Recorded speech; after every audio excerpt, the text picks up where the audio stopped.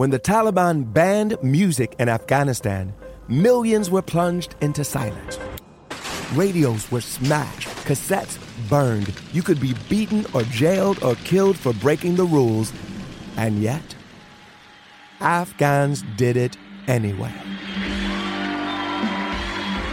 This is the story of how a group of people brought music back to Afghanistan by creating their own version of American Idol. The danger they endured. They said my head should be cut off. The joy they brought to the nation. You're free completely. No one is there to destroy you.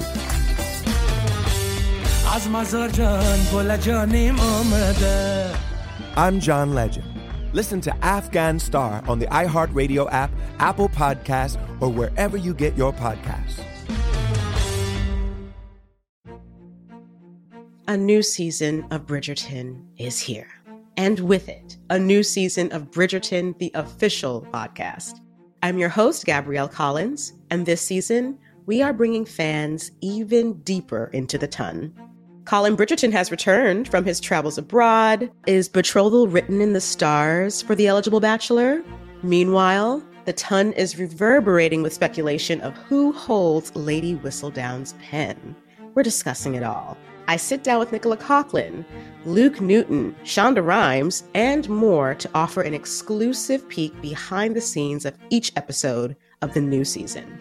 Watch season 3 of the Shondaland series on Netflix. Then, fall in love all over again by listening to Bridgerton, the official podcast, on the iHeartRadio app, Apple Podcasts, or wherever you get your podcasts. Subscribe to catch a new episode every Thursday. Hey girlfriends, it's me, Carol Fisher. I'm so excited to tell you about the brand new series of The Girlfriends. In season 1, we told you about the murder of Gail Katz at the hands of my ex-boyfriend Bob. At one point, a woman's torso washed up on Staten Island and was misidentified as Gail. She spent 9 years in Gail's grave, and then she just disappeared. It's almost like it's become this moral obligation to find her. And that's what we're going to do. Find this missing girlfriend and tell her story. With the help of some of your favorite girlfriends from season 1, like my producer, Anna. Oh my God. My friend, Dr. Mindy Shapiro. Hi, it's Dr. Shapiro, and I'd like to speak with the Deputy Medical Examiner. And of course, Gail's sister, Elaine Katz. Having no closure, it kills you. Join us as we try to solve a 35-year-old cold case. It's not going to be easy, but it's going to be one hell of a ride. What? I can't believe this. Listen to season 2 of The Girlfriends, Our Lost Sister on the iHeartRadio app, Apple Podcasts, or wherever you get your podcasts.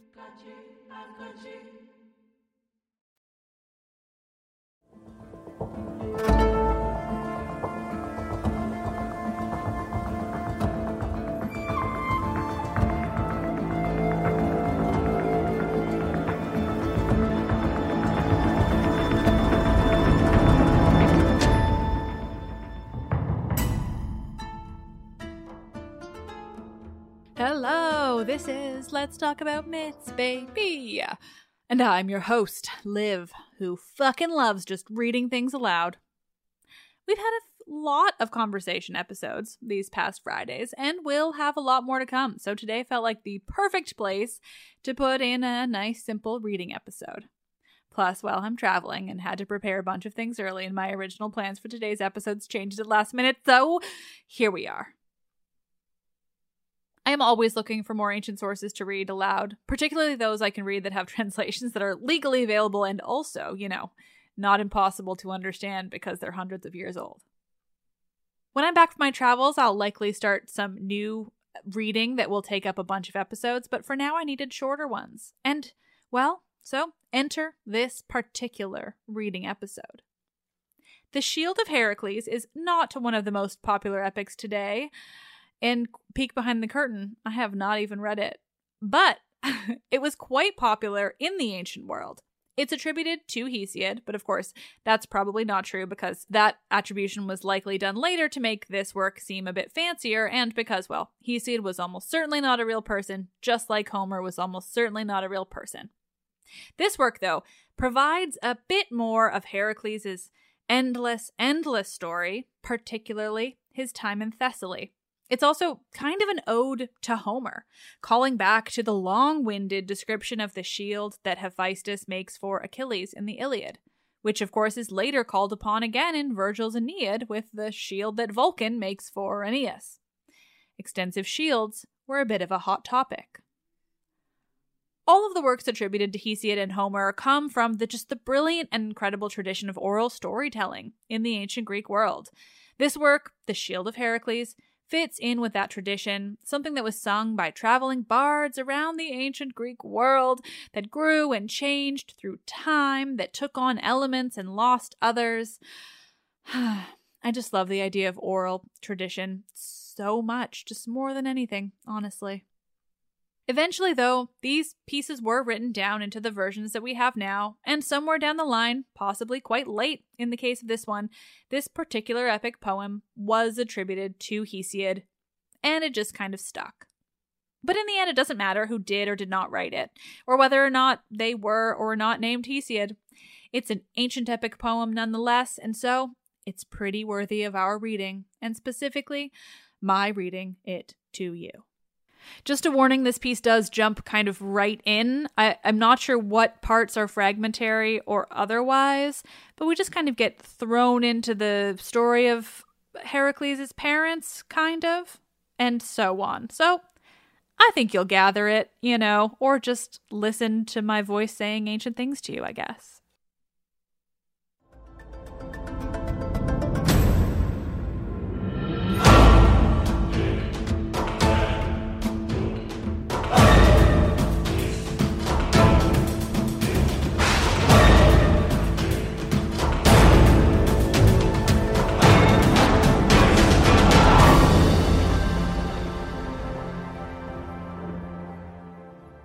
This is The Shield of Heracles, attributed to Hesiod, translated by Hugh Evelyn White.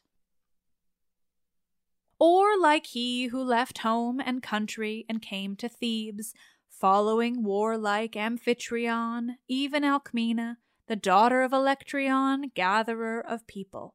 She surpassed the tribe of womankind in beauty and in height, and in wisdom none vied with her, of those whom mortal women bore of union with mortal men. Her face and her dark eyes wafted such charm as comes from golden Aphrodite, and she so honored her husband in her heart as none of womankind did before her. Verily, he had slain her noble father violently when he was angry about oxen. So he left his own country and came to Thebes, and was suppliant to the shield-carrying men of Cadmus. There he dwelt with his modest wife, without the joys of love, nor might he go in unto the neat-ankled daughter of Electryon, until he had avenged the death of his wife's great-hearted brothers, and utterly burned with blazing fire the villages of the heroes, the Taphians and the Telebians, for this thing was laid upon him, and the gods were witnesses to it. And he feared their anger, and hastened to perform the great task to which Zeus had bound him. With him went the horse-driving Boeotians, breathing above their shield, and the Locrians who fight hand to hand, and the gallant Phocians eager for war and battle. And the noble son of Alcaeus led them, rejoicing in his host. But the father of men and gods was forming another scheme in his heart, to beget one to defend against destruction gods and men who eat bread. So he arose from Olympus by night, pondering guile in the deep of his heart, and yearned for the love of the well-girdled woman. Quickly he came to Typhaonium, and from there again wise Zeus went on and trod the highest peak of Phicium. There he sat and planned marvelous things in his heart. So in one night Zeus shared the bed and love of the neat-ankled daughter of Electryon, and fulfilled his desire. And in the same night Amphitryon, gatherer of the people, the glorious hero, came to his house when he had ended his great task. He hastened not to go to his bondmen and shepherds afield, but first went in unto his wife. Such desire took hold on the shepherd of the people, and as a man who has escaped joyfully from misery, whether of sore disease or cruel bondage, so then did Amphitryon, when he had wound up all his heavy task, come gladly and welcome to his home.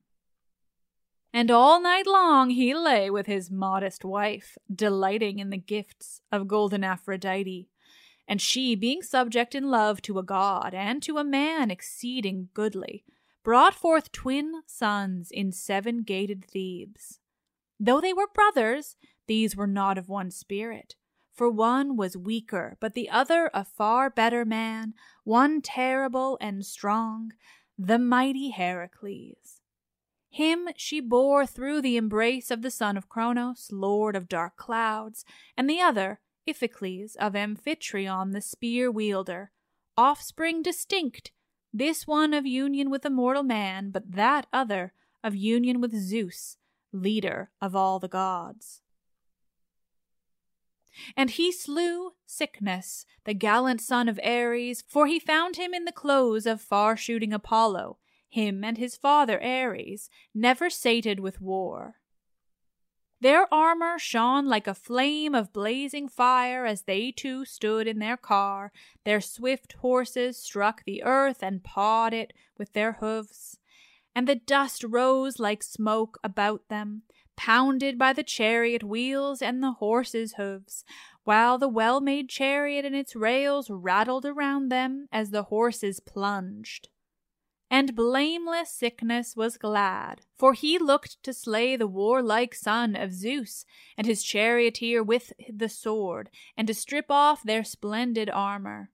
But Phoebus Apollo would not listen to his vaunts, for he himself had stirred up mighty Heracles against him, and all the grove and altar of Pagasean Apollo flamed because of the dread god, and because of his arms, for his eyes flashed as with fire. What mortal men would have dared to meet him face to face, save Heracles and glorious Iolaus? For great was their strength, and unconquerable were the arms which grew from their shoulders on their strong limbs. Then Heracles spoke to his charioteer, strong Iolaus. O hero Iolaus, best beloved of all men, truly Amphitryon sinned deeply against the blessed gods who dwelt on Olympus when he came to sweet-crowned Thebes and left Tiryns, the well-built citadel, because he slew Electryon for the sake of his wide-browed oxen. Then he came to Creon and long-robed Enochia, who received him kindly and gave him all fitting things, as is due to suppliants, and honored him in their hearts even more. And he lived joyfully with his wife, the neat-ankled daughter of Electryon, and presently, while the years rolled on, we were born, unlike in body as in mind, even your father and I. From him Zeus took away sense, so that he left his home and his parents and went to do honor to the wicked Eurystheus. Unhappy man! Deeply indeed did he grieve afterwards in the bearing the burden of his own mad folly, but that cannot be taken back. But on me fate laid heavy tasks. Yet, come, friend, quickly take the red-dyed reins of the swift horses and raise high courage in your heart and guide the swift chariot and strong fleet-footed horses straight on. Have no secret fear at the noise of man-slaying Ares, who now rages, shouting about the holy grove of Phoebus Apollo, the lord who shoots from afar. Surely, strong though he be, he shall have enough of war. And blameless Iolaus answered him again, Good friend, truly the father of men and gods greatly honors your head, and the bull-like earth-shaker also, who keeps Thebes' veil of walls and guards the city. So strong and great is this fellow they bring into your hands, that you may win great glory. But come, put on your arms of war, that with all speed we may bring the car of Ares and our own together and fight. For he shall not frighten the dauntless son of Zeus, nor yet the son of Iphiclus. Rather, I think he will flee before the two sons of blameless Alcides, who are near him and eager to raise the war cry for battle. For this they love better than a feast. So he said, and mighty Heracles was glad in heart and smiled, for the other's words pleased him well. And he answered him with winged words. O hero Iolaus, heaven sprung, now is rough battle hard at hand. But as you have shown your skill at other times, so now wheel the great black-maned horse Arion about every way, and help me as you may be able. So he said, and put upon his legs greaves of shining bronze, the splendid gift of Hephaestus. Next he fastened about his breast a fine golden breastplate, curiously wrought, which Pallas Athene, the daughter of Zeus, had given him when he first was about to set upon his grievous labors. Over his shoulders the fierce warrior put the steel that saves men from doom, and across his breast he slung behind him a hollow quiver. Within it were many chilling arrows, dealers of death, which make speech forgotten. In front they had death and trickled with tears, their shafts were smooth and very long, and their butts were covered with feathers of a brown eagle. And he took his strong spear pointed with shining bronze, and on his valiant head set a well-made helm of adamant, cunningly wrought, which fitted closely on the temples, and that guarded the head of godlike Heracles. In his hands he took his shield all glittering. No one ever broke it with a blow or crushed it, and a wonder it was to see, for its whole orb was a shimmer with enamel and white ivory and electrum, and it glowed with shining gold. And there were zones of cyanus drawn upon it.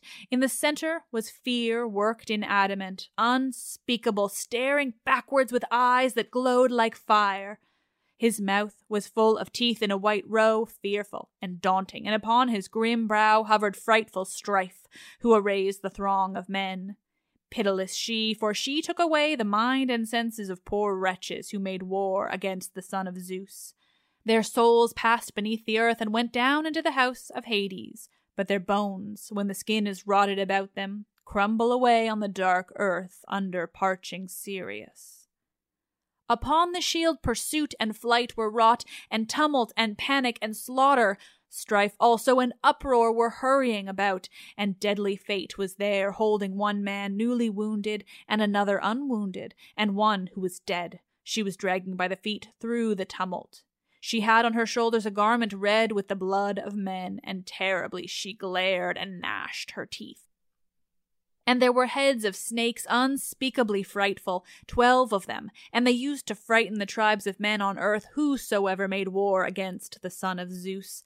For they would clash their teeth when Amphitrion's son was fighting, and brightly shone these wonderful works. And it was as though there were spots upon the frightful snakes, and their backs were dark blue, and their jaws were black. Also there were upon the shield droves of boars and lions who glared at each other, being furious and eager. The rows of them moved on together, and neither side trembled, but both bristled upon their manes. For already a great lion lay between them and 2 boars, one on either side, bereft of life, and their dark blood was dripping down upon the ground.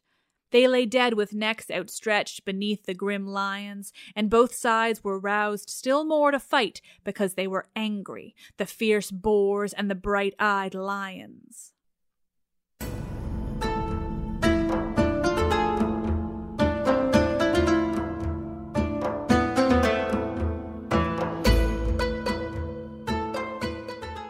When the Taliban banned music in Afghanistan, millions were plunged into silence.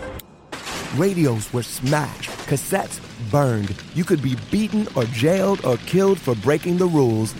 And yet, Afghans did it anyway. This is the story of how a group of people brought music back to Afghanistan by creating their own version of American Idol. The danger they endured. They said my head should be cut off. The joy they brought to the nation. You're free completely. No one is there to destroy you.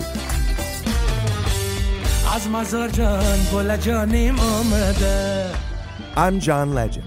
Listen to Afghan Star on the iHeartRadio app, Apple Podcasts, or wherever you get your podcasts. A new season of Bridgerton is here. And with it, a new season of Bridgerton, the official podcast. I'm your host, Gabrielle Collins, and this season, we are bringing fans even deeper into the ton. Colin Bridgerton has returned from his travels abroad. Is betrothal written in the stars for the eligible bachelor? Meanwhile, the ton is reverberating with speculation of who holds Lady Whistledown's pen.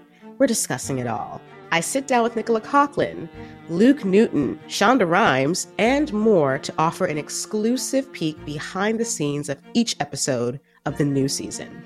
Watch season 3 of the Shondaland series on Netflix. Then, fall in love all over again by listening to Bridgerton, the official podcast, on the iHeartRadio app, Apple Podcasts, or wherever you get your podcasts. Subscribe to catch a new episode every Thursday. Hey girlfriends, it's me, Carol Fisher. I'm so excited to tell you about the brand new series of The Girlfriends. In season 1, we told you about the murder of Gail Katz at the hands of my ex-boyfriend Bob. At one point, a woman's torso washed up on Staten Island and was misidentified as Gail. She spent 9 years in Gail's grave, and then she just disappeared. It's almost like it's become this moral obligation to find her. And that's what we're going to do. Find this missing girlfriend and tell her story. With the help of some of your favorite girlfriends from season 1, like my producer, Anna. Oh my God. My friend, Dr. Mindy Shapiro. Hi, it's Dr. Shapiro, and I'd like to speak with the Deputy Medical Examiner. And of course, Gail's sister, Elaine Katz. Having no closure, it kills you. Join us as we try to solve a 35-year-old cold case. It's not going to be easy, but it's going to be one hell of a ride. What? I can't believe this. Listen to season 2 of The Girlfriends, Our Lost Sister on the iHeartRadio app, Apple Podcasts, or wherever you get your podcasts.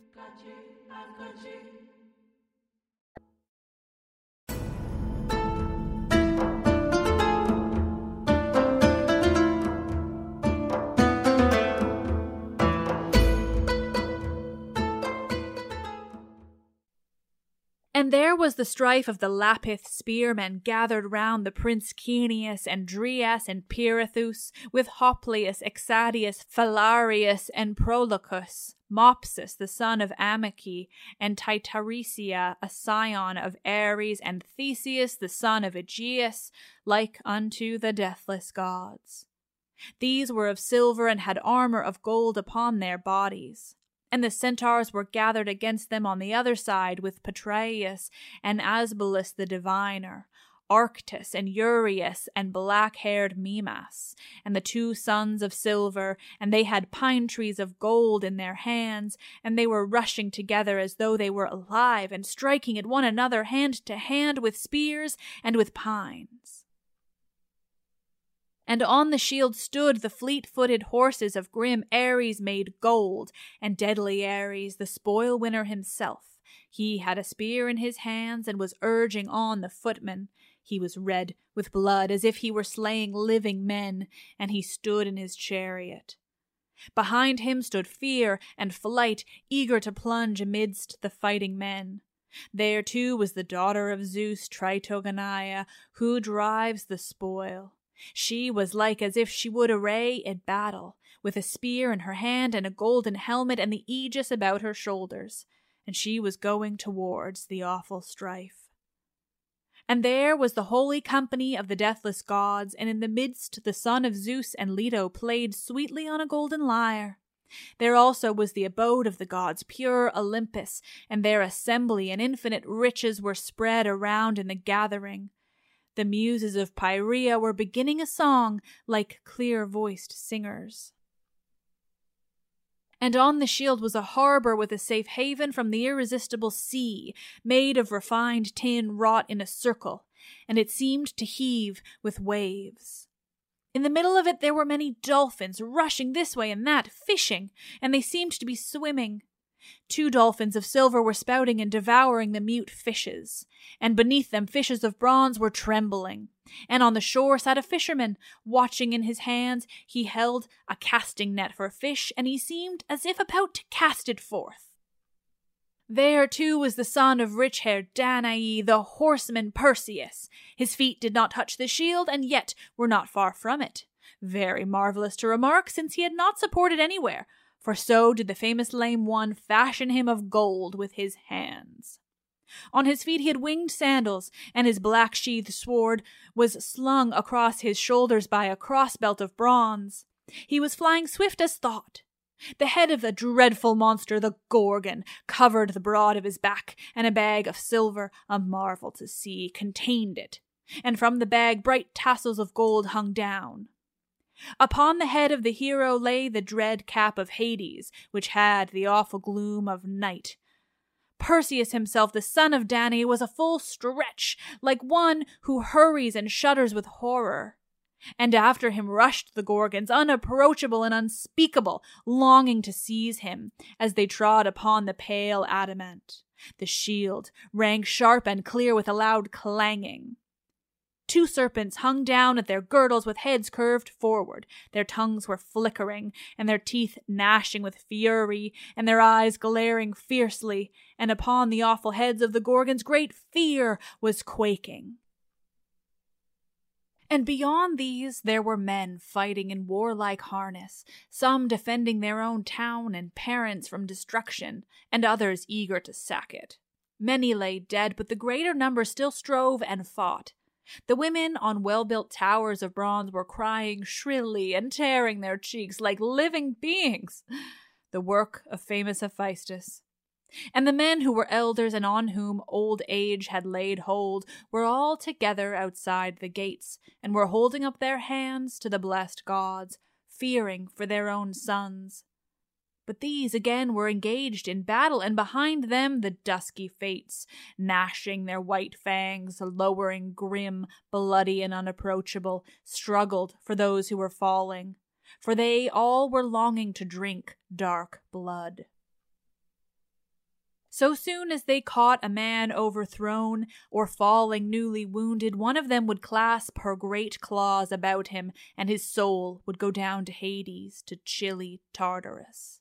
And when they had satisfied their souls with human blood, they would cast that one behind them and rush back again into the tumult and the fray. Clotho and Lachesis were over them, and Atropos less tall than they, a goddess of no great fame, yet superior to the others and the eldest of them. And they made a fierce fight over one poor wretch, glaring evilly at one another with furious eyes, and fighting equally with claws and hands. By them stood darkness and death, mournful and fearful, pale, shriveled, shrunk with hunger, swollen need.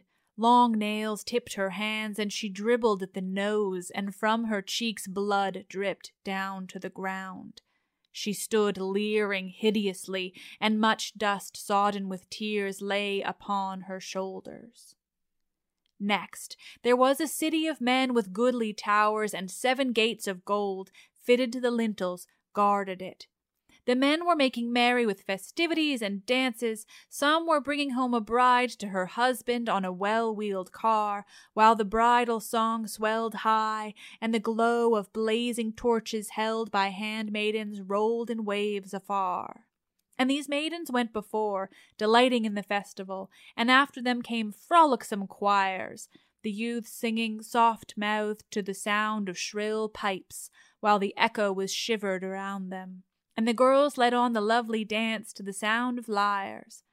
Then again, on the other side was a rout of young men revelling, with flutes playing, some frolicking with dance and song, and others were going forward in time with a flute player and laughing.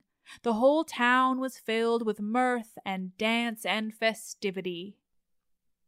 Others again were mounted on horseback and galloping before the town, and there were ploughmen breaking up the good soul, clothed in tunics girt up, Also there was a wide wheat land, and some men were reaping with sharp hooks the stalks with bended the weight of the cars, as if they were reaping Demeter's grain. Others were binding the sheaves with bands and were spreading the threshing floor, and some held reaping hooks and were gathering the vintage, while others were taking from the reapers into baskets white and black clusters from the long rows of vines that were heavy with leaves and tendrils of silver. Others again were gathering them into baskets. Beside them was a row of vines in gold, the splendid work of cunning Hephaestus. It had shivering leaves and stakes of silver and was laden with grapes which turned black. And there were men treading out the grapes and others drawing liquor. And there were men boxing and wrestling, and huntsmen chasing swift hares with a leash of sharp-toothed dogs before them, they eager to catch the hares, and the hares eager to escape. Next to them were horsemen hard set, and they contended and labored for a prize. The charioteers, standing on their well-woven cars, urged on their swift horses with loose rein. The jointed cars flew along clattering, and the naves of the wheels shrieked loudly. So they were engaged in an unending toil, and the end with victory came never to them, and the contest was ever unwon. And there was set out for them within the course a great tripod of gold, the splendid work of cunning Hephaestus. And round the rim ocean was flowing with a full stream, as it seemed, and enclosed all the cunning work of the shield. Over it swans were soaring and calling loudly, and many others were swimming upon the surface of the water, and near them were shoals of fish. A wonderful thing the great strong shield was to see, even for Zeus the loud thunderer, by whose will Hephaestus made it and fitted it with his hands. The shield the valiant son of Zeus wielded masterly, and leaped upon his horse chariot like the lightning of his father Zeus, who holds the aegis, moving lithely, and his chariot strong Iolaus, standing upon the car, guided the curved chariot. Then the goddess grey-eyed Athena came near them and spoke winged words, encouraging them. Hail, offspring of far-famed Lynceus! Even now Zeus, who reigns over the blessed gods, gives you power to slay sickness and to strip off his splendid armor. Yet I will tell you something besides, mightiest of the people. When you have robbed sickness of sweet life, then leave him there and his armor also, and you yourself watch man-slaying Ares narrowly as he attacks, and wherever you shall see him uncovered below his cunningly wrought shield, there wound him with your sharp spear. Then draw back, for it is not ordained that you should take his horses or his splendid armor. So said the bright-eyed goddess, and swiftly got up into the car with victory and renown in her hands. Then heaven-nurtured Iolaus called terribly to the horses, and at his cry they swiftly whirled the fleet chariot along, raising dust from the plain. For the goddess, bright-eyed Athena, put metal into them by shaking her aegis. And the earth groaned all round them, and they, horse-taming sickness, and Ares, insatiable in war, came on together like fire or whirlwind. Then their horses neighed shrilly face to face, and the echo was shivered around them. And mighty Heracles spoke first, and said to that other, Sickness, good sir, why, pray, do you set your swift horses at us?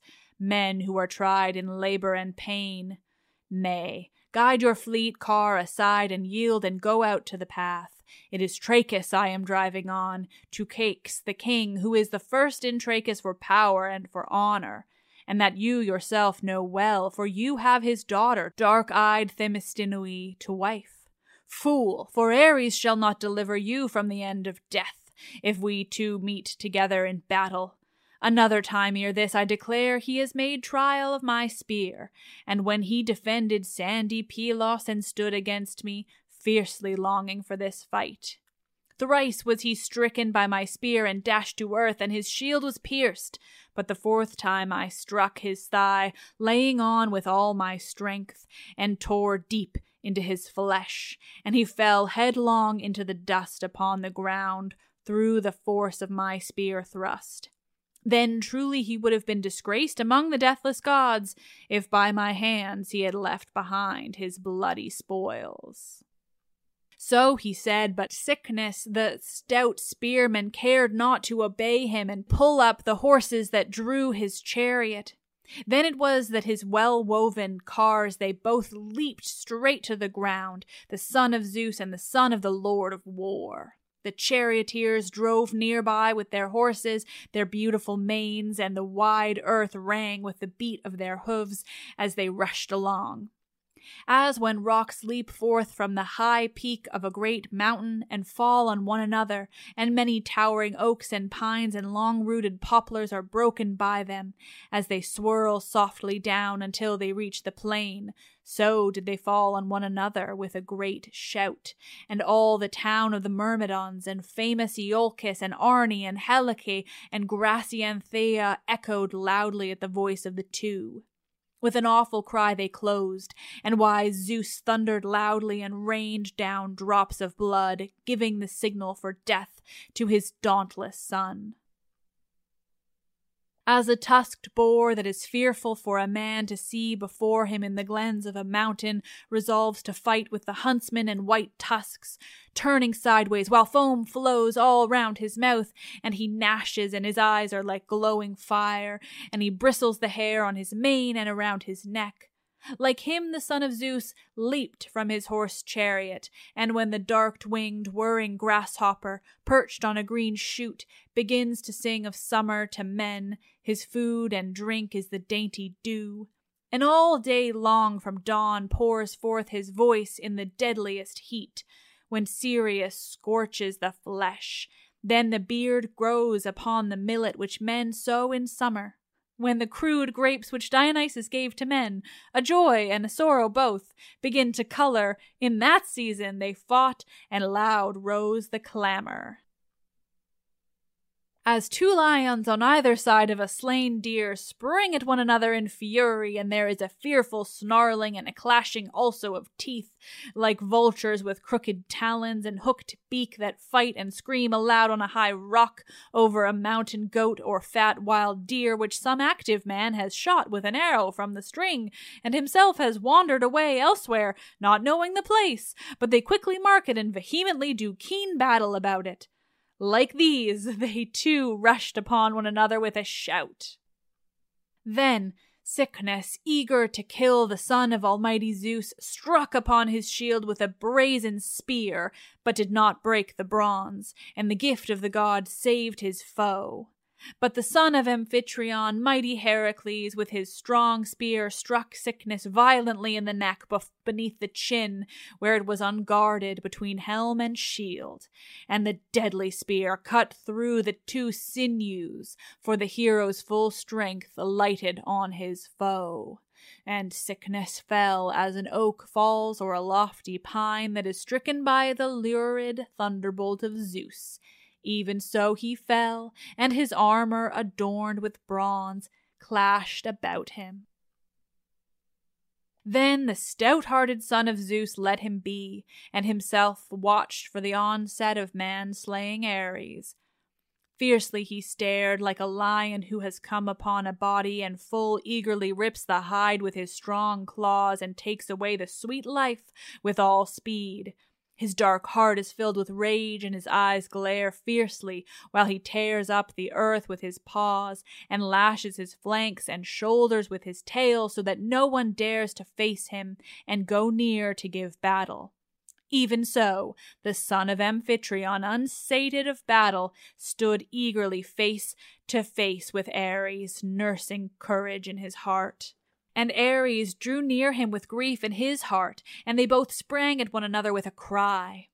As it is when a rock shoots out from a great cliff and whirls down with long bounds, careening eagerly with a roar, and a high crag clashes with it and keeps it there where they strike together.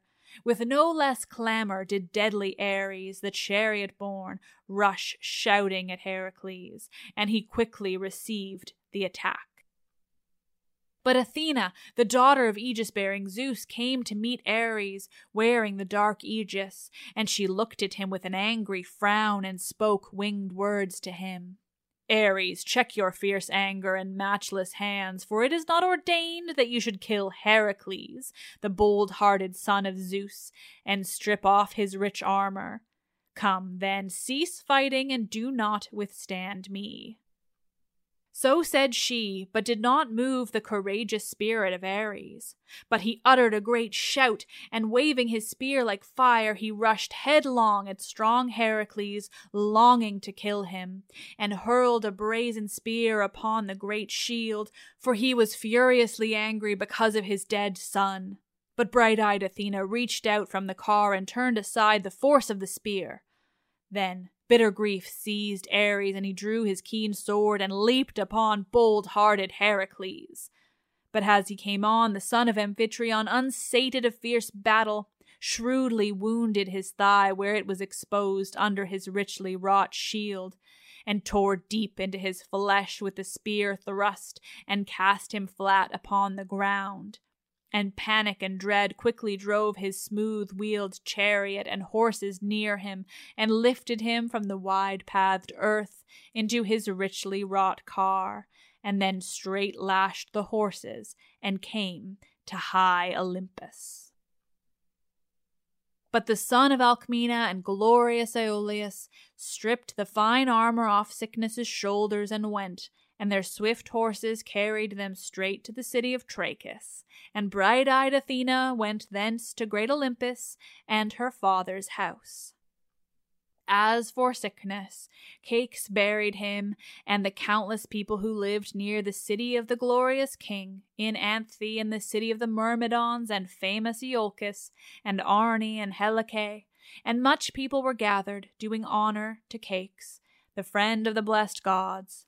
But an Aorus, swelled by a rainstorm, blotted out the grave and memorial of Sickness, for so Apollo, Leto's son, commanded him, because he used to watch for and violently despoil the rich hecatombs that any might bring to Pytho.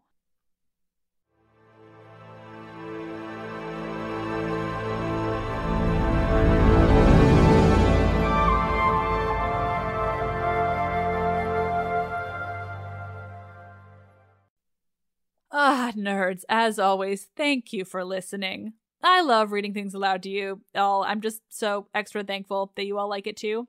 This one was interesting. First, I'm sorry for the pronunciation of Ares' son. It's spelled Cynus in English. It's probably like Kickness, but Sickness feels right, and I just had to pick one, and both felt not perfect. So here we are. It's just so interesting. I actually didn't know that this was what the play was about. I can't believe Heracles just like straight up fights Ares. That's interesting. And look, he ends up in Trachis and we were just there. How fascinating. Anyway, that was very fun. And I've been recording all day, so now my voice is going, or just gonna finish up. I just think it's the perfect combination for these Friday episodes to have the conversations and readings. I can't always keep up with recording and editing conversations and coordinating with guests and everything, so having the ability to toss in a reading is just so helpful to me. And, well, it's fun, because seriously, I just love the experience of reading these aloud to you, listening to the stories for the first time as I do it, and getting to inject a bit of drama and even sarcasm when the moment arises. Which, man, you just wait for the readings I have coming up. You will not believe the ancient epic that I've got for you. It is one of the most enjoyable and silly and weird and wonderful things I've ever read. And now that I think of it, I've actually prepared so many episodes in advance by this point that there is not one but two ancient epics that fit that description, and they're both coming at you very soon. Let's Talk About Myths, Baby is written and produced by me, Liv Albert. Michaela Smith is the Hermes to my Olympians and handles so many podcast-related things, particularly while I'm away. She's a true lifesaver. We've got an intern right now, too. What a thrill. As I keep having to say, unfortunately, Grace Roby hasn't started by the time I've had to record all these episodes, but I am certain she's going to be an amazing addition to my tiny team and so helpful. Stephanie Foley works so hard to transcribe and edit the scripts of this podcast for greater accessibility. She's been doing that for ages, and I've just now realized I should be doing credits and things. So just truly big thank you to Stephanie, who's been doing this for like a year and a half for me, just so I can get these ready to be on YouTube. It's amazingly helpful. The podcast is hosted and monetized by Acast. And before I lose my voice completely, having recorded 4 episodes in an afternoon, I am Liv, and I love this shit.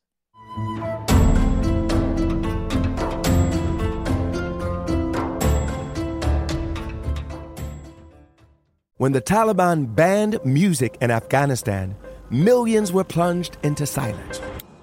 Radios were smashed, cassettes burned. You could be beaten or jailed or killed for breaking the rules. And yet, Afghans did it anyway. This is the story of how a group of people brought music back to Afghanistan by creating their own version of American Idol. The danger they endured. They said my head should be cut off. The joy they brought to the nation. You're free completely. No one is there to destroy you.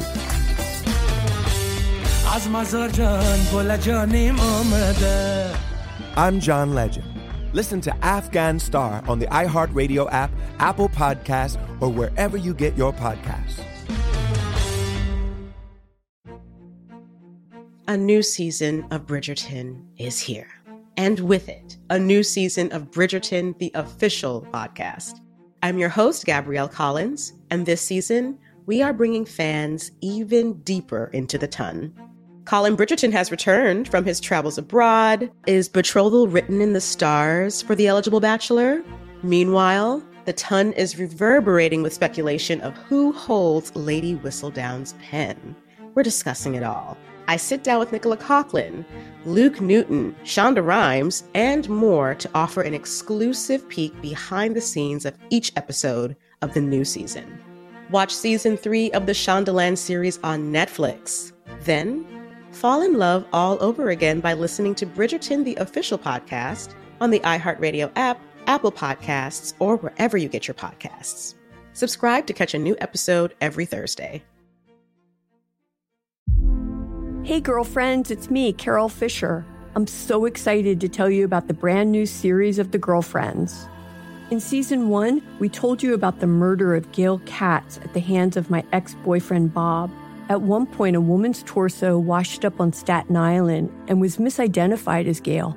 She spent 9 years in Gail's grave, and then she just disappeared. It's almost like it's become this moral obligation to find her. And that's what we're going to do. Find this missing girlfriend and tell her story. With the help of some of your favorite girlfriends from season 1, like my producer Anna. Oh my God. My friend Dr. Mindy Shapiro. Hi, it's Dr. Shapiro, and I'd like to speak with the Deputy Medical Examiner. And of course, Gail's sister, Elaine Katz. Having no closure, it kills you. Join us as we try to solve a 35-year-old cold case. It's not going to be easy, but it's going to be one hell of a ride. What? I can't believe this. Listen to season 2 of The Girlfriends, Our Lost Sister on the iHeartRadio app, Apple Podcasts, or wherever you get your podcasts.